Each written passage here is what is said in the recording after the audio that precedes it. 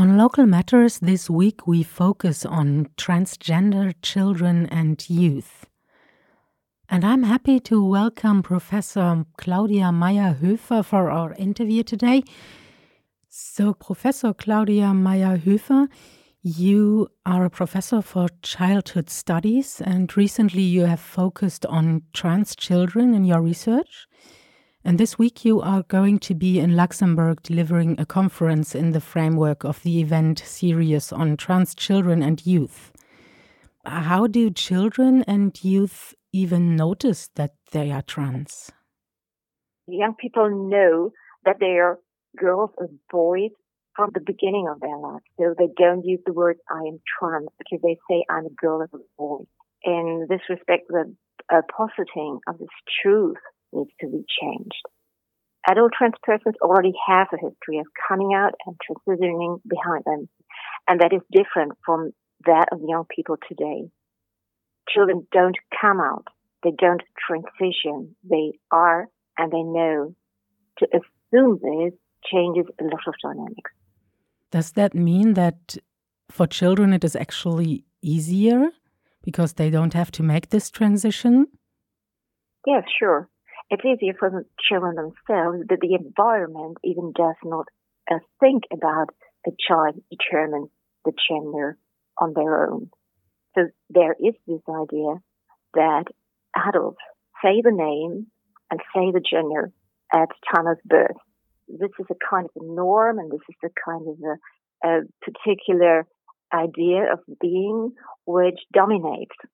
And this is what makes it very difficult for children to be themselves as a boy, as a girl, and because they just feel it, and nobody can say today what kind of access to gender is the right one or the wrong one. So that's an open space how you receive an idea of who you are, or even you are non-binary.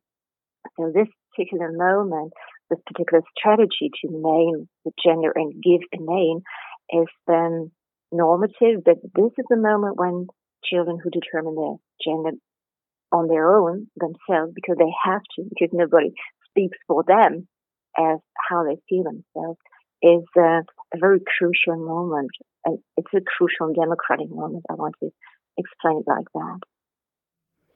I imagine that it's kind of difficult if you're given a gender and if you're raised as a boy or a girl, but you don't feel like you are this person.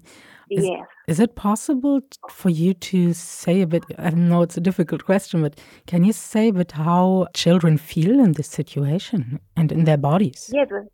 Yes, we know a lot about that because especially Eric Schneider does a lot of counseling for families, and he especially says that he speaks with parents because parents need to transition. The children, if they don't want to talk to him, the moment is very crucial that families are very distressed when they cannot initially understand why, for example, the daughter is constantly throwing tantrums at home and on the street when meeting other people and being addressed as a girl. Once everybody understands the young person, in this case, a boy, then everybody feels easy again. So it's just a moment that families are very distressed when they don't understand the expression.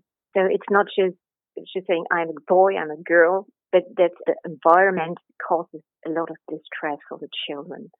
So what is very important there is just to deal with families and just to feel that moment when everybody can accept the self-determination of a child. And that it includes also social workers or politicians and scientists and psychologists. It includes a lot of persons that don't believe that a child is able to determine their gender themselves.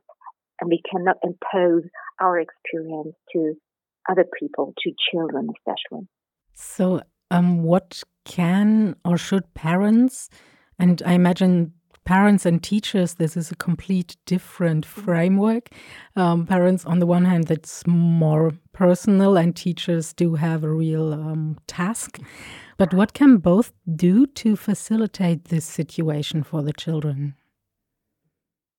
Yes, young people who self-determine their gender are normative.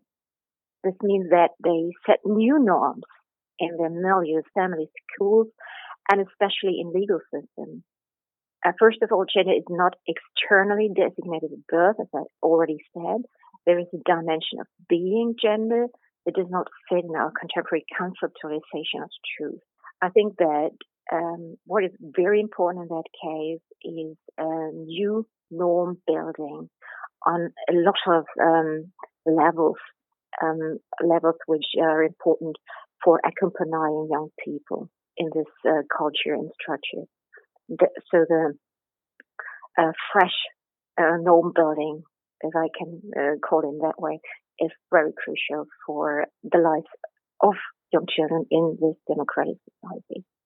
If we think about everyday life, especially in schools, but also outside, I imagine that mainly for non-binary, but also for trans children, it must be difficult that in schools you have bathrooms for girls and bathrooms for boys and lists about boys, lists about girls, even in sports lessons, who has the record for the boys, who has the record for the girls.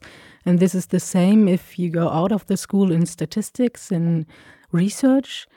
So actually it's a radical change that we need to improve the situation for them, isn't it? Yes, I think architecture is also a norm. So just to create bathrooms is something which is gender neutral. That is something which takes place in different universities, for example, that they create gender neutral toilets that you can choose to. There at the moment it's very important that person who determines their gender is not being supervised or politicized by other people who say, oh, what gender does that person have? To which toilet does he, she goes? So there's just a situation where children have to face too that they're observed and that they're judged and that they are outliers and spoken about by others. And I think that gender-neutral toilets offer this moment of, or bathrooms just offer this moment of, it's me, I just choose what I am. And even persons who are cis persons can just use that. And so it's just a kind of non-binary construction of being. And I think the bathroom is only one example. There is subliminal, very much, a lot of situations which are normed in our society towards the binary system of segregating men and women. So you cannot have a free trans world if you don't have a free world for men and women too. Probably that will take a lot of time. It needs a lot of discussion and discourses, and I think this is what democracy is the best background for that. Yeah. So if we get back to maybe the children's inside, I'd say, what is the main difficulty for them in coping with their gender identity? I think if you just say identity, it just means that their identity is a problem for themselves. They are coping with it. They are suffering about that they are not born with the sex and gender they feel they are.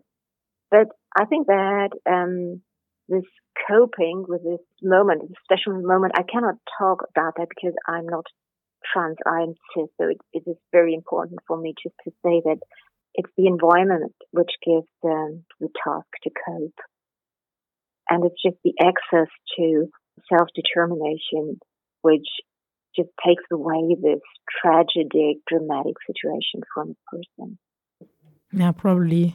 Well, I'm certain that you're right. The identity is not the problem. It's merely the environment. I feel a bit clumsy because every time I speak about these topics, I somehow don't choose the right words. And I think it's difficult if you're not in this situation. Yes, it's also difficult for me because, as I said, I'm cis, but I'm just very close to describe the situation of children growing up in society. So that's my position. I can speak about that. Yeah. You talked a lot about the need for self-determination for children. And many advocates for trans children rights demand that, for instance, treatment with hormones must be available for the children before puberty. How much responsibility and freedom to make this kind of very decisive decisions should children have?